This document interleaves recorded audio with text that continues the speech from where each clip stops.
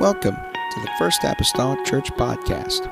Our church mission is to love as God loves, showing compassion to every soul, thus winning those souls and equipping them to be sent out to plant and to harvest.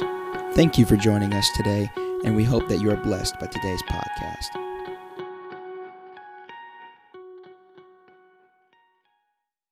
On today, we're going to get all these healing ducks in a row. Amen. Everybody can be back at church at the same time. This is summer, and it's like everything shifted a little bit season-wise for sickness. Amen. Exodus chapter number 3, I'll begin reading with verse number 1, verses 1 through 4, and then I'll just skip to a couple other verses. Amen. Today, I might be more. I ain't gonna say it anyway. I'll just go to chapter number 1, or verse number 1 of Exodus 3. The Bible says, "Now Moses kept the flock of Jethro, his father-in-law, the priest of Midian, and he led the flock to the backside of the desert, came to the mountain of God, even to Horeb. The angel of the Lord appeared unto him in a flame of fire out of the midst of a bush. He looked, and behold, the bush burned with fire, and the bush was not consumed. Moses said, I will now turn aside and see this great sight, why the bush is not burned. And when the Lord saw that he turned aside to see, God called unto him out of the midst of the bush and said, Moses, Moses. And he said, Here am I. Skipping to verse number 11, there's a lot of story in this, and we'll try to cover some of it, but rather than have you stand for all of it, I thought I'd skip. Verse 11, and Moses said unto God, this is Moses speaking to God again here. Of course, there's things that's taken place between verse 4 and verse 11. And Moses said unto God, Who am I, that I should go unto Pharaoh, that I should bring forth the children of Israel out of Egypt? Skipping down then to verse number 14, God is speaking, and God said unto Moses, I am that I am. He said, Thus shalt thou say unto the children of Israel, I am, have sent me unto you. There may be three primary focuses throughout this today. Say primary, it's not to say there's no secondary, but primary. That is verse 4, Moses says, Here am I. Verse 11, he says, Who am I? Verse 14, God says, I am. Here am I. Who am I? God says, I am. I want to talk to us today about discovering God. Discovering God. Amen. Amen. Let's pray again. Jesus, I need your help in this place today, and pray, oh Lord, you would help us through your word. Bring enlightenment, Lord Jesus, to our own personal lives. God, let something said, something shared, I pray, Lord, let it resonate with someone, God, today where they may be. And perhaps even through, Lord, the process of this service, there could be a discovery, Lord Jesus, of you, Lord, for someone in this place. God, or even perhaps all of us collectively, Lord Jesus, this morning. God, I fail not to thank you, Lord, for what only you can accomplish, for only what you can do. In the lovely name of Jesus Christ that I pray. Amen. Everybody say amen. Look at your neighbor and say to them, discover God.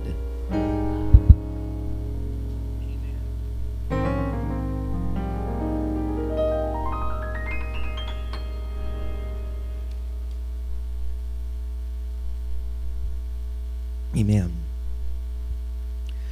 Exodus chapter number 3 in the scriptures is a story that knows no bounds concerning age groups. I remember as a child growing up in Sunday school, from my earliest memories, Brother Terry, had been taught the story of Moses and the burning bush. It knows no boundaries concerning age groups. Now, I really hate to say this, but back in my day, I can use that terminology. I'm getting old enough. I can use that terminology. Back in my day, they would have the flannel graph board out. Now, the flannel graph board was like everybody's iPad today. All right. And they had the flannel graph board out with this. It had like this felt stuff on it, and then on the backs of these little pieces of paper, in reality, were something on the back that allowed it to catch on that felt, and you could just place those things up on there, and you could like put Joseph up there and take him down. And that was awesome. And so they could put up there a little burning bush and have Moses there, and man, God was never so close than when the teacher was using the flannel graph board in the burning bush and God speaking from the burning bush. So this story knows no bounds. As a matter of fact, this experience that the Bible describes that Moses had on the backside of the desert, it is so notable. It is so notable, not even to those of us of our generation, but it's so notable even to them of that generation, even New Testament Scripture. We read in the Bible that the story of the burning bush, that the books of Mark, Luke, and Acts, all three of them made reference to this story. And it was so notable, whenever they made reference to it, it's not like they had to retell the story. In the book of Acts, whenever Stephen was talking before he was killed and stoned, he was kind of rehearsing the history of the children of Israel, and he kind of summed up this story just by saying, the bush. Now you got to be real familiar with the story that you can just use two words and everybody knows what you're talking about. And he just said, the bush. And they knew without doubt that they were talking about Moses and the burning bush and God speaking to him from the burning bush. So this is a very, very notable story. And the importance of this story, the importance of this event is that what happened is a common man, Moses. Because in many ways, he is, up to this point in time, a very common man. A common man learns more in-depthly about an uncommon God. It's really what it's all centered around, about the uncommon and the common coming together. An encounter with the natural and the supernatural coming together. Amen. And so according to Acts 7, whenever Stephen was given his story of the history of Israel, he speaks that this burning bush experience that Moses had in the desert happened and occurred during Moses' 40th year in the desert. Because whenever we read Exodus chapter number 2, we're reading about the birth of Moses. We're reading about how Moses was hid for 3 months. We're reading about Moses being put in the Nile River, about Pharaoh's daughter discovering him and taking him as her own son. We're reading about how Moses, when he came to years, went out and checked on his brethren. Amen. He seen that one of his brethren was being smitten by an Egyptian. He kills the Egyptian, hides him in the sand, comes out the next day, sees two of his brethren argue and say, hey, what's going on with y'all? And evidently word got out that Moses had killed an Egyptian, and he flees off to the desert, to Midian, and it ends with Moses really going to the desert, going to the Midianites. Chapter 2 ends with him going there, and then chapter 3 opens up 40 years later. And so we're really at a loss here of about 40 years. I mean, 2 ends with him going there, and chapter 3 opens up. It's his 40th year of being in the desert. And since that time, the only thing that we know through other scriptures is that he's married the daughter of a Midianite priest, and that he's had a couple of children. And so all we have really then between chapter 2 and chapter 3 is a silence, if you will, of what would seem like a silence of God for 40 years. See, we oftentimes go to between the last book of the Old Testament and the first book of the New Testament, between Malachi and Matthew, and we talk about the 400 years of silence. Well, before there's ever 400 years of silence, we have a 40-year silence, as it would seem in the Scripture. Amen. And notice how the Bible, and I'm just kind of in the teaching mode here this morning, for now, in the time right now, the present. I am a teaching mode. And with that being said, notice the Bible says that Moses led his flock to the backside of the desert, and he has this encounter then with God through the burning bush. What I think is significant here, unlike other times that God spoke to people, is that God doesn't tell Moses, get to the backside of the desert and I will speak with you there. God doesn't give Moses any type of indication that he's going to be spoken to on the backside of the desert. Amen. He doesn't give him a heads up, just letting you know, today's going to be a different day, Moses. Going to be unlike any other. You're going to hear from me. What I think is important in this whole encounter is that it was just an ordinary day. Just an ordinary day, amen, in the 40th year of ordinary days for Moses. Having taken and been over a flock, whether that was just sheep or goats or just sheep alone, Moses with this flock for 40 years, over the past 40 years, no doubt Moses had grown very accustomed to ordinary days of tending to the flock for the past 40 years. Let me tell you something. And I know we could have testimonies right now, but we're not taking them. But nevertheless, if we were to talk to anybody that has done anything for 40 years, or 30 years, or 20 years for that matter, you fall into some system of a routine. Right?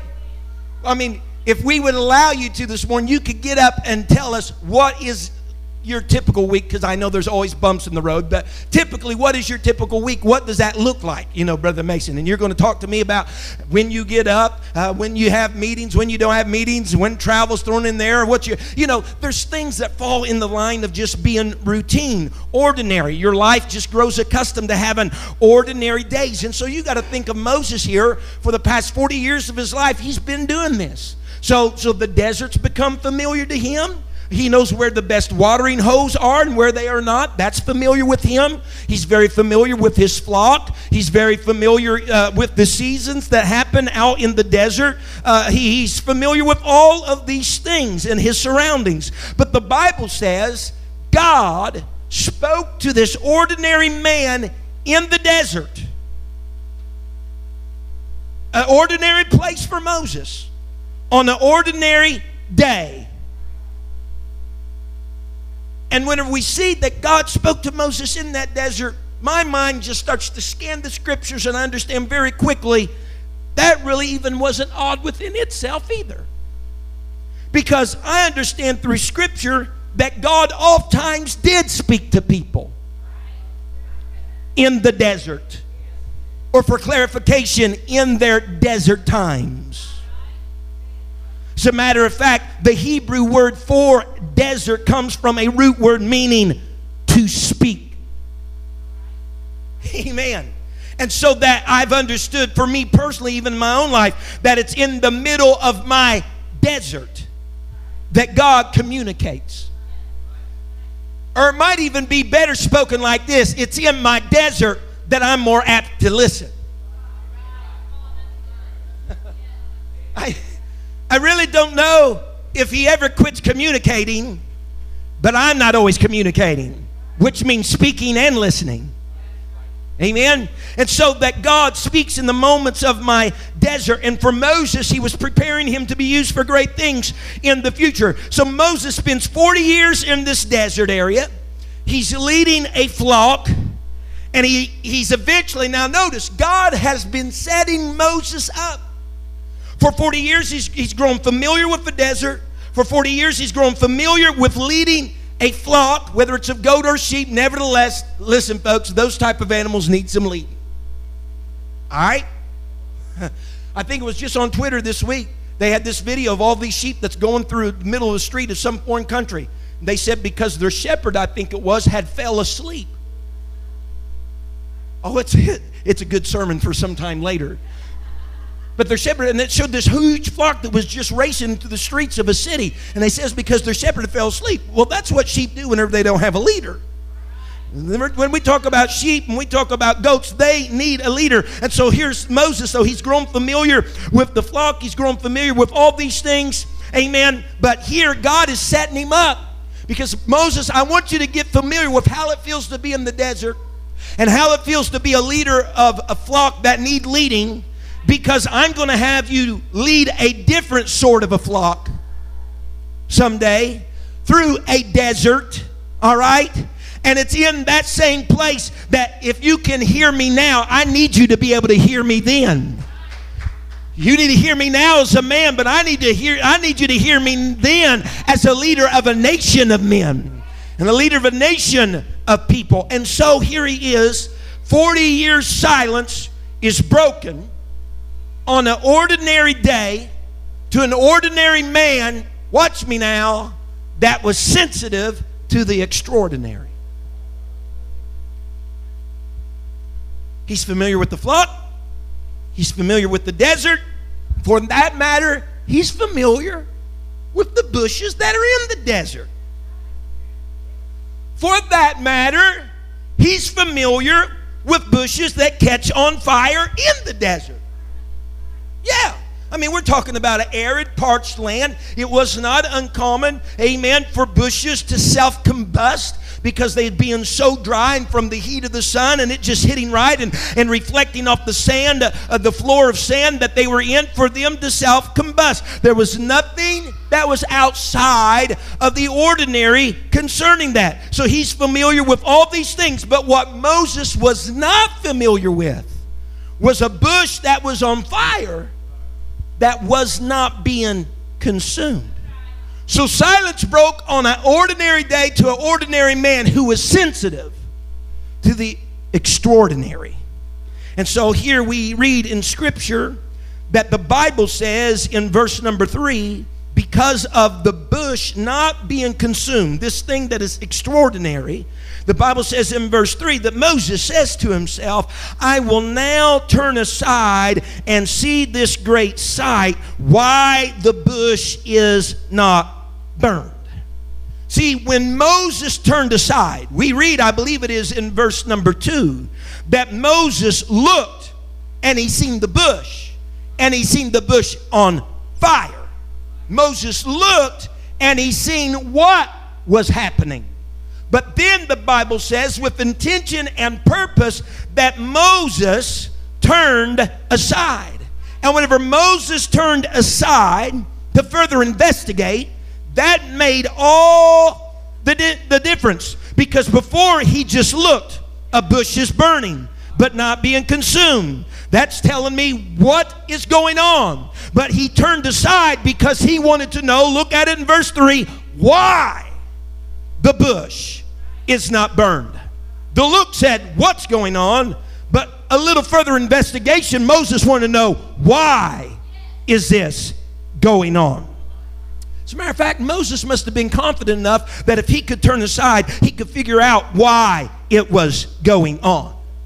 And he was sensitive enough and not too calloused by his surroundings to further investigate why it was going on. Can someone say amen? See, I liken this whole scenario when I see Moses looked and then he turned aside. That turning aside is really kind of a drawing near type of language, because we see in verse 5 that the Lord finally speaks to him and says, draw not nigh, Moses, amen, any further. Take off your shoes because the ground you're on holy. So Moses must have been in his turning aside drawing nearer to that which was extraordinary to him, that which was outside of the norm to him. And so as he draws near, amen, it took that turning aside to further investigate. I kind of relate this to, you remember the story in Luke 10 whenever there was a man who fell among thieves between Jericho and Jerusalem. You remember that story? And the Bible says that a priest came by, amen, from Jerusalem, and he looked upon the man, right? He looked upon him and passed by. The Levite came, the Bible says, he came and looked, but he passed on by. But then the Bible says the Samaritan did what? Came to where he was and further investigate. Well, that's what I kind of see Moses here doing. He wasn't just satisfied with his look, but he came to where he was to further investigate if he could find out why this bush was burning and not being consumed. Now notice something with me, folks, and you'll notice this in perhaps verse number 4. Nothing happened until Moses turned aside. No. Yeah, the bush was already burning. That was already taking place. But I'm talking about any dialogue between the Lord and Moses. Nothing happened until Moses scratched his head and says, I need to find out why this is going on. So I need to understand why this is going on. And whenever Moses turned aside, the Bible says in verse 4 of Exodus 3, and when the Lord saw that, he, Moses, turned aside to see, the Bible says God called unto him out of the midst of the bush. God said, here's somebody that's not going to take at surface value what's going on, but they want to know why it is going on. And later we'll find out that his why really wasn't a why, it was a who. Moses just isn't interested with all the mechanics, the blang, the bang and the clang, if you will, of the mechanism. He wants to know what makes the mechanism go.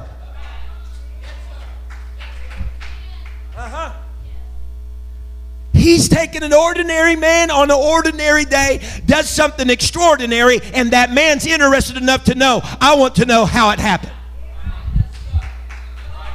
See, discovering God goes beyond just the ordinary day. It goes beyond just being accustomed to what always happens.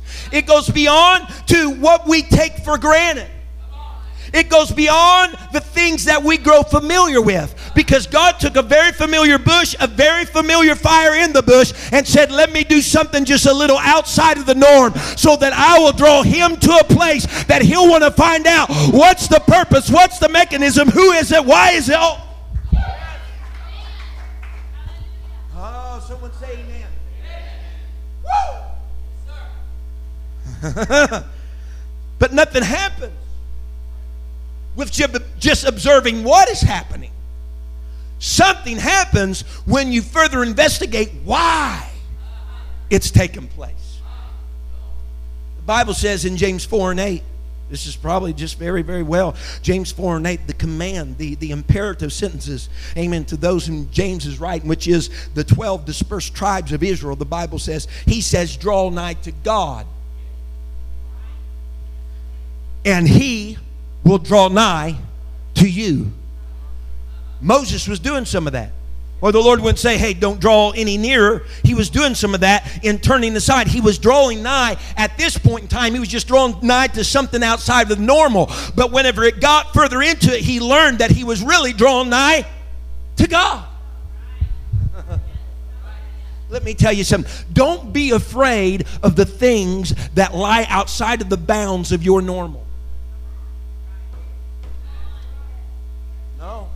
No. Don't be afraid, can I say, in church services, of things that lie outside of the schedule.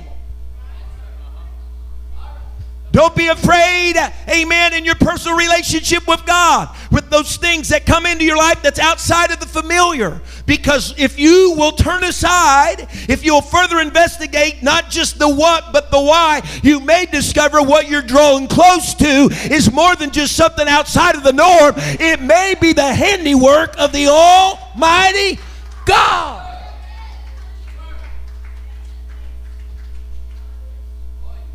And so verse 4 says, when? Everybody say, when? When the Lord saw that he, Moses, turned aside or drew nigh to see, God called unto him. And here is the commentary of McGee on this. Okay. God called to a man that had an eye for, or even maybe better said, called to a man that was sensitive to the extraordinary within the ordinary. That might be just really grass level for you, but man, that was something when God touched my heart with that when I read these scriptures. God called to a man that found the extraordinary within the ordinary. Because ordinary becomes so ordinary to us sometimes. Here we are. You know, it's Blue Monday for everybody you know that works. You understand? Here we go. Nothing new. Know what to expect. Clock in, clock out, eat lunch. Take egg salad every Monday morning. You know what I'm saying?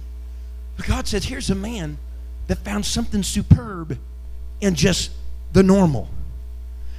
And here is even something that's even more wowing to us. Moses didn't just shrug it off. Moses didn't just shrug it off, but he drew nigh to it. He wasn't just appeased to know that it was happening, but he wanted to know why. is this happening?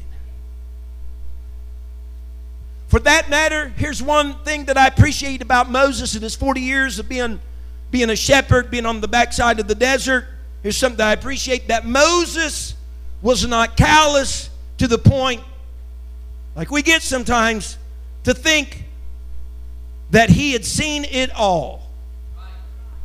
40 years, listen to me, take your occupation, whatever it is you've been involved with for 40, 25, 10 years, take it. And you might even said the phrase yourself. I tell you what, when you've been doing what I've been doing for 15 years, I have seen it all.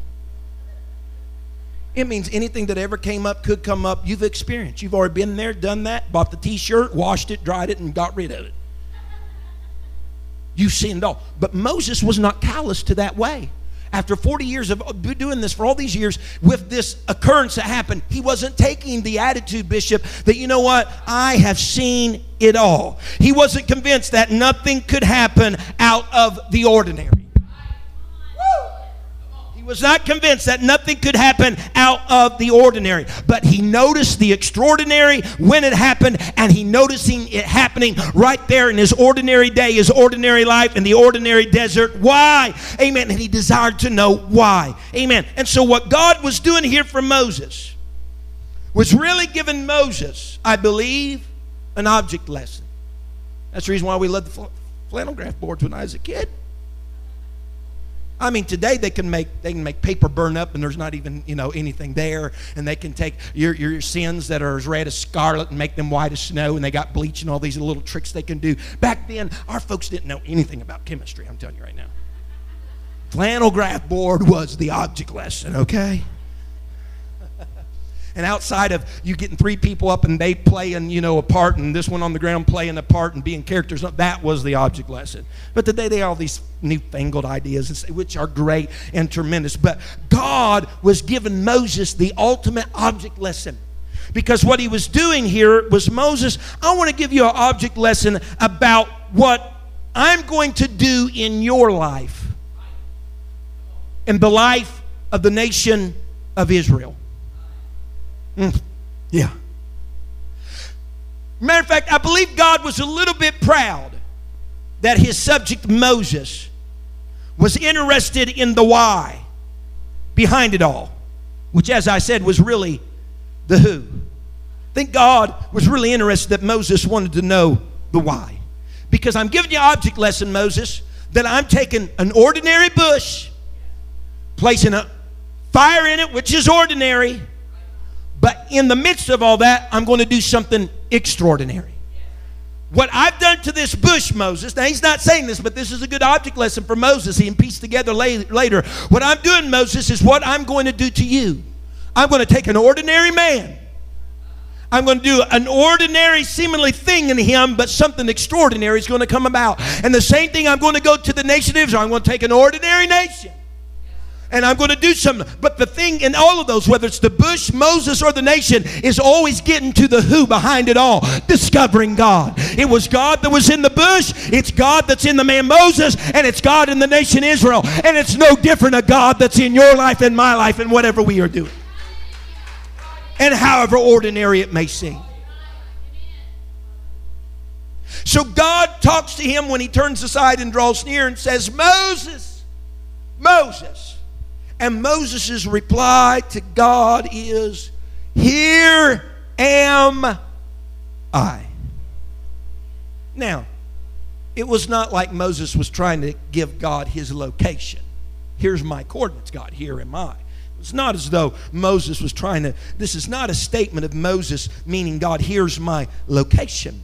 But throughout the scriptures, when men and women, when people responded to God with those 3 words, here am I, typically throughout scripture, it denoted then that they were available to be used. Whenever a man or woman said to the Lord, here am I, what they were pronouncing was, here's my availability. I am available. If you'll turn or go to the screen with me, Genesis 22 and verse 11. This is the story of Abraham going up Mount Moriah with his son Isaac. He is on the verge of slaying Isaac, just as the Spirit of the Lord had spoken to him to do so. And in verse 11, this is what the Bible says. He's on the verge of doing this. The angel of the Lord called unto him out of heaven and said, Abraham, Abraham. And he said, here am I. Again, Abraham wasn't letting the Lord know where his location was. God already knew where his location was. But Abraham was wanting the Lord to know that even in the middle of trying to do what you said was your will, I'm letting you know I'm available. And God says, don't slay your son. Pull back your hand. There's a ram over here in the thicket. But Abraham responded with, here I am, letting the Lord know that in the middle of even trying to do your will, I want you to know I'm sensitive enough to be available. As a matter of fact, in Genesis 46 and verse number 2, amen, this is the Bible speaking that Jacob is going to be going down into Egypt. His son Joseph is second to command. He's already sent, if you will, the wagons to go and get his father. Amen. Jacob is a little bit uneasy or not real sure about all this. And the Spirit of the Lord comes to speak to him in Genesis 46 and 2. And God spoke unto Israel, that's Jacob, in the visions of the night and said, Jacob, Jacob. And he said, here am I. God knew where he was. But Jacob was just letting the Lord know, I am a little bit unsure about this trip down to Egypt stuff. But God, I'm available. And God spoke to him, I want you to go down into Egypt. And so he was just making himself available to God. 1 Samuel chapter 3 and verse number 4. Amen. Samuel, Hannah has had a baby that she wasn't aforetime able to have. She had been barren, but God blessed her, amen, with a child, and he's born, and he's now serving in the temple under Eli. And the Bible says that while he's asleep, that the Lord called Samuel, and he answered, here am I. Lord knew where he was, but Samuel's saying, I am available.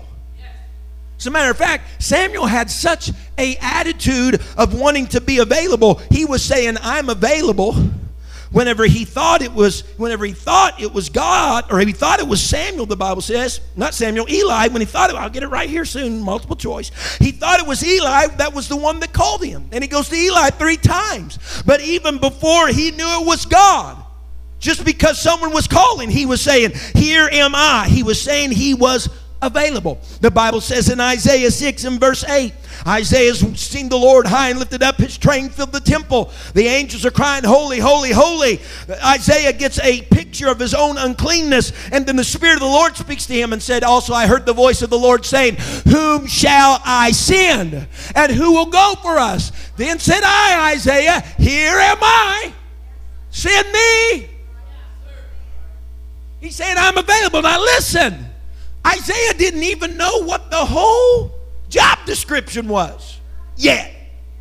All he knew was that the Lord needed somebody to go, and Isaiah is saying, here am I. I am available unto you, Lord. And at the moment that he spoke that, then God is going to use him. Can someone say amen? And so here is Moses. He said, I can be used. I'm available unto the Lord. And as you read further down, and you might have to have your Bibles open. They don't have the verses of Scripture up there, but we're still in Exodus 3. If you go further down, you'll read in verse number 7. Amen. The Lord has already told, prior to this, the Lord has already told Moses about he's the God of Abraham, Isaac, and Jacob. So Moses understands now what he's dealing with here. The who, amen, of what he's dealing with here. And the Bible says, and the Lord said, I've seen the affliction of my people. Everybody say seen. I've seen the affliction of my people, which are in Egypt, and have heard, everybody say heard, heard their cry by reason of their taskmasters. Masters. For I know, everybody say no. For I know their sorrows. For I know their sorrows. God's telling Moses, I've seen them, I've heard them, and I know, or if I may, and I'm aware of them. You know what God does in that moment for all of us? Not just Moses, but everybody. What God affirms in that moment is because whenever we are where we are sometimes, like the children of Israel were, their bondage, their toil, their hard struggle, we think that God doesn't know where we're at. doesn't know where we're at. He doesn't hear our cry. And he's not seeing what we're going through. But God affirmed to Moses and to anybody that reads Scripture today, those folks that have been there, it may be 400, 430 years that they've been there, but I want you to know something. I've not missed one thing. I've heard their cry, I've seen their problems, and I know what they've been going through. I've seen, I've heard, and I know their difficulty. Now look, verse 8 says, God says, and I'm going to come down. That's what he says. I'm going to come down and I'm going to deliver them out of the hands of the Egyptians, and I'm going to bring them to a land. Right? God says, I'm going to come down. I'm going to take them to a land. I'm going to deliver them from the Egyptians. Now look at verse 10. God speaks to Moses and says, come now, therefore, I will send thee unto Pharaoh. Hold up. God, I mean, this was really sounding good. I mean, I was in the saddle with you. You talking about hearing your people, knowing your people, seeing your people, talking about coming down, talking about delivering them, yeah, talking about bringing them to the promised land. And now you said you was the one doing that, and now you said come, and I'm sending you. Woo-hoo. God, there's a big difference between you coming down and delivering them and you sending me, Moses, an ordinary man that's been doing an ordinary thing for the past 40 years. There's a big difference. You're going to send me and my people's going to be brought out, and it's in that moment of time in verse 11 that Moses says, who am I that I should go unto Pharaoh and that I should bring forth the children of Israel out of Egypt? Who am I? Folks, there's in a very literal way, that Moses could have even been questioning his own identity, very literal way, because if you think of it, Moses was born an Israelite. He was taught up through the greater portion of the first 40 years of his life as being an Egyptian. And now, for the past 40 years of his life, he has been a Midianite. So there is a very literal, who am I, tucked in this scenario of Scripture. However, when we read the Scripture, we see other places in Scripture where people have asked, who am I? Amen. 1 Samuel 18 and 18, and I'll have to turn there today, and you may need to do the same. But 1 Samuel 18 and verse 18, the Bible states these words. David is being spoken to about how the Lord is going to prosper his kingdom. There's going to be someone to set up on his throne. And the Bible says in 1 Kings 18:18, David, after hearing all of this, said unto Saul, who am I? What is my life or my father's family in Israel that I should be son-in-law to the king? All right, wrong story. What this is about is that David has been made a proposition from King Saul that he was going to be his son-in-law. If you can go get the foreskins of the Philistines, I will make you my son-in-law. David is overwhelmed by this. He's questioning Saul about the validity of David, this shepherd boy, being the son-in-law to the king. And so he asked, who am I that I would be the king's son-in-law? So whenever David is expressing, who am I? He's basically saying this: my ability, a shepherd boy, to be the son-in-law to a king? As a matter of fact, oftentimes, and the other scripture that you would read in the Scripture is whenever God is speaking to David about being king and one's going to be sitting on his throne, and then David even speaks to God in that notion and says, God, who am I? It's David that wrote in the Psalms. He says, whenever I consider the heavens and the stars and the works that you have done, he said, what is man that thou art mindful of him? And so when people spoke, who am I? It's commonly, they're using it in the sense that they're considering their own insignificance when they ask, who am I? So first Moses tells God, here am I, I'm available. But now he's telling God, who am I? I'm insignificant. I'm available, but I'm an insignificant available person. Amen. I'm an insignificant available person. But here is the real deal, folks. Whenever God responds to Moses in Exodus 3. And he's answering, if you will, the question of who am I that I should go unto Pharaoh and that I should bring forth the children of Israel out of Egypt. God really never answers the question of Moses, who am I?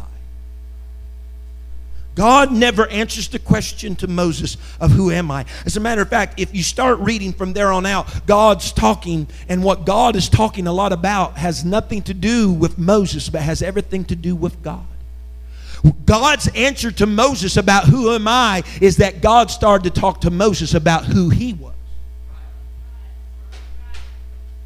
Yes. Yes. He didn't give Moses everything that he was. God started talking about, I am that I am. I'm the all-sufficient one. I'm the creator. I am who I was. I am who I is. Bad English, but I am who I will be. I am that I am. What are you saying, God? I'm saying this. Who you are is really immaterial. Who you are is really immaterial.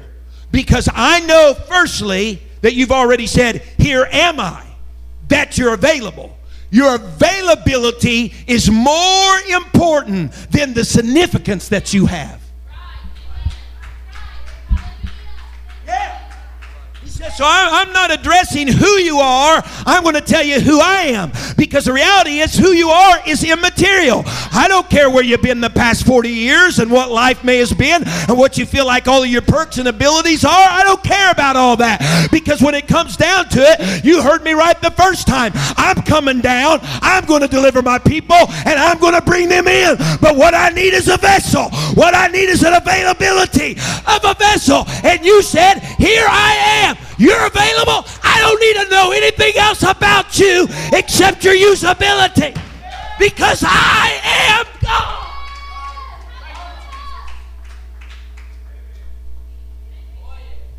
Someone say amen.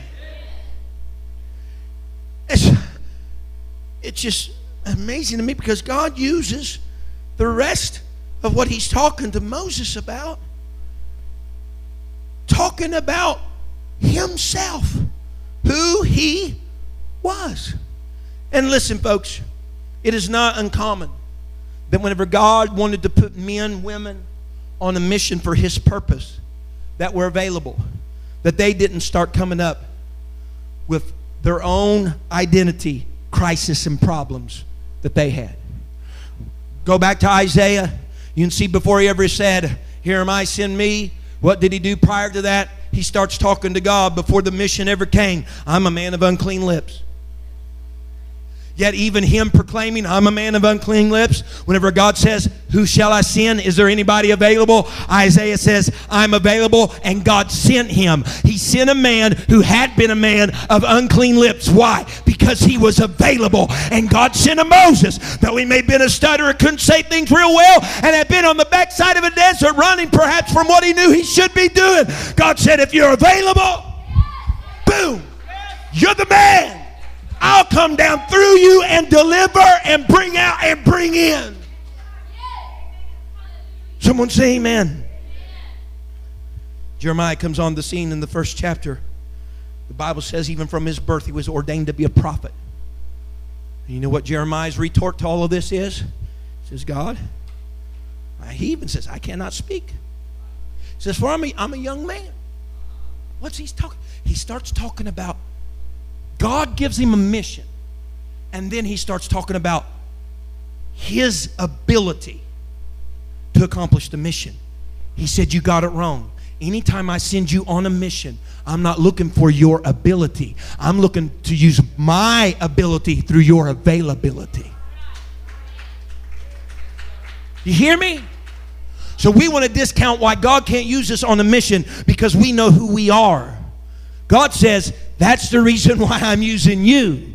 Because when the end of the story comes, they're going to know that Terry McGee didn't have anything to do with that. That was all a God thing. And when the cards are down in the end, I want people to know that it's me that get the glory. There's no man, woman, boy, or girl that can glory in what they've done. The only thing they've done is make themselves, here am I. I'm available to the Lord. And I have a sensitivity to the extraordinary in the ordinary. Someone say amen. David said, also, who am I? Jonah, God says, I got a mission for you. Go to Nineveh. I'm going down to Joppa. I'm going to catch me a boat. I'm getting out of here. You want to talk about being confident in what he could do. But God used all these people because of their availability. So we have Moses. Moses at one time is asking God, you just go and strike me dead. Elijah did the same. We read in Jeremiah, he says much the same. Jonah, the same. Here's all these people that God's wanting to use for a mission. He's praying, you kill us. Kill us. Because we're not worthy to be used in this capacity. God says, I'm not dealing on your worthiness. I'm standing on my own worthiness about what's going to take place around here.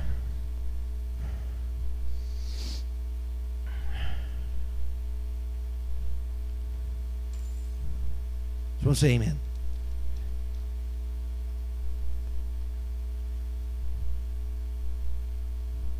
The final thing that the Lord spoke to Moses,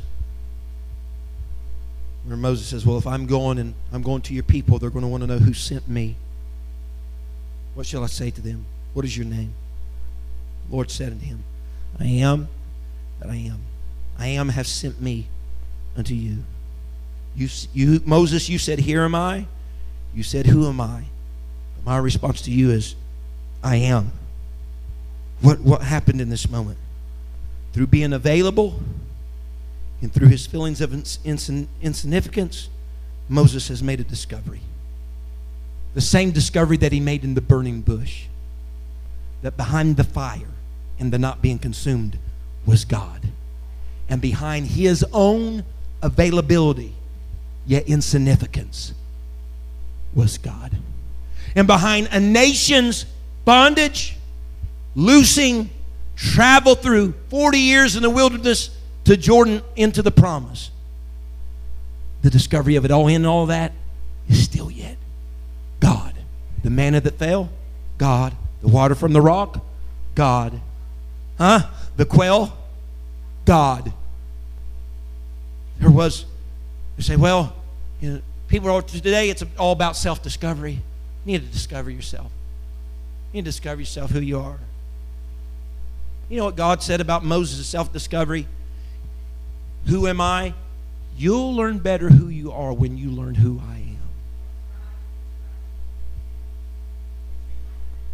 Because the only true view of who you are can be visualized through who he is. I got to hurry up. Got to close, right? Yep, got to. I'll close with this, maybe.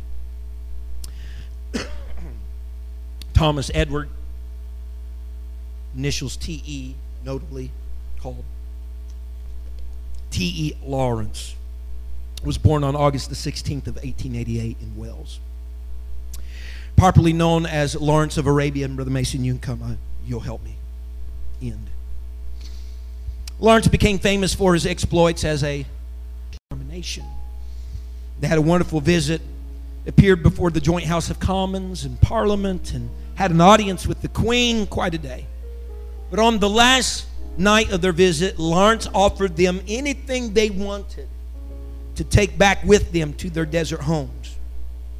When he said that, they led him up to the hotel room, into the bathroom, pointed to the faucets in the bathtub, and said that they wanted to take the faucets with them. That would provide them with running water in the deserts.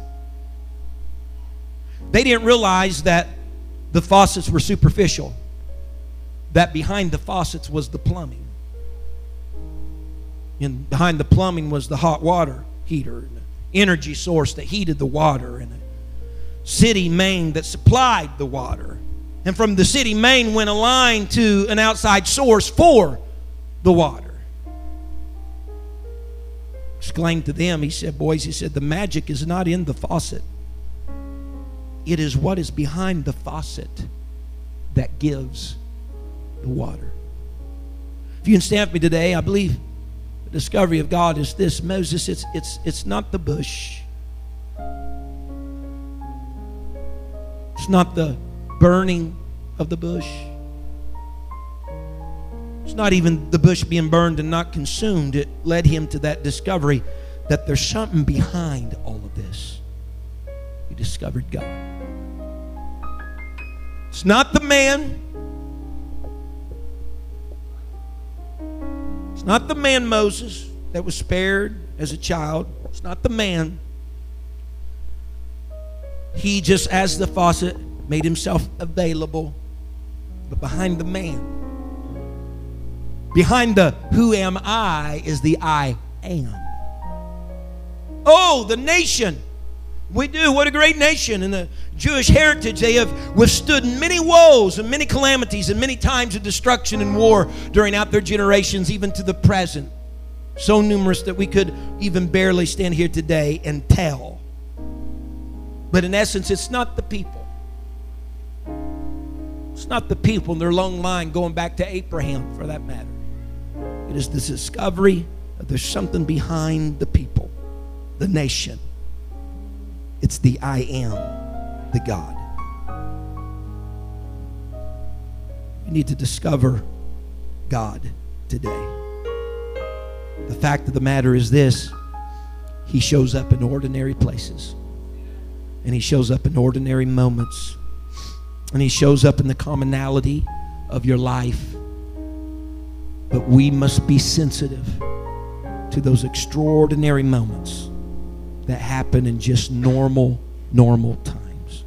I believe this morning during the first part of this service was an extraordinary moment of a discovery of God in just a very ordinary 3 songs and a prayer service.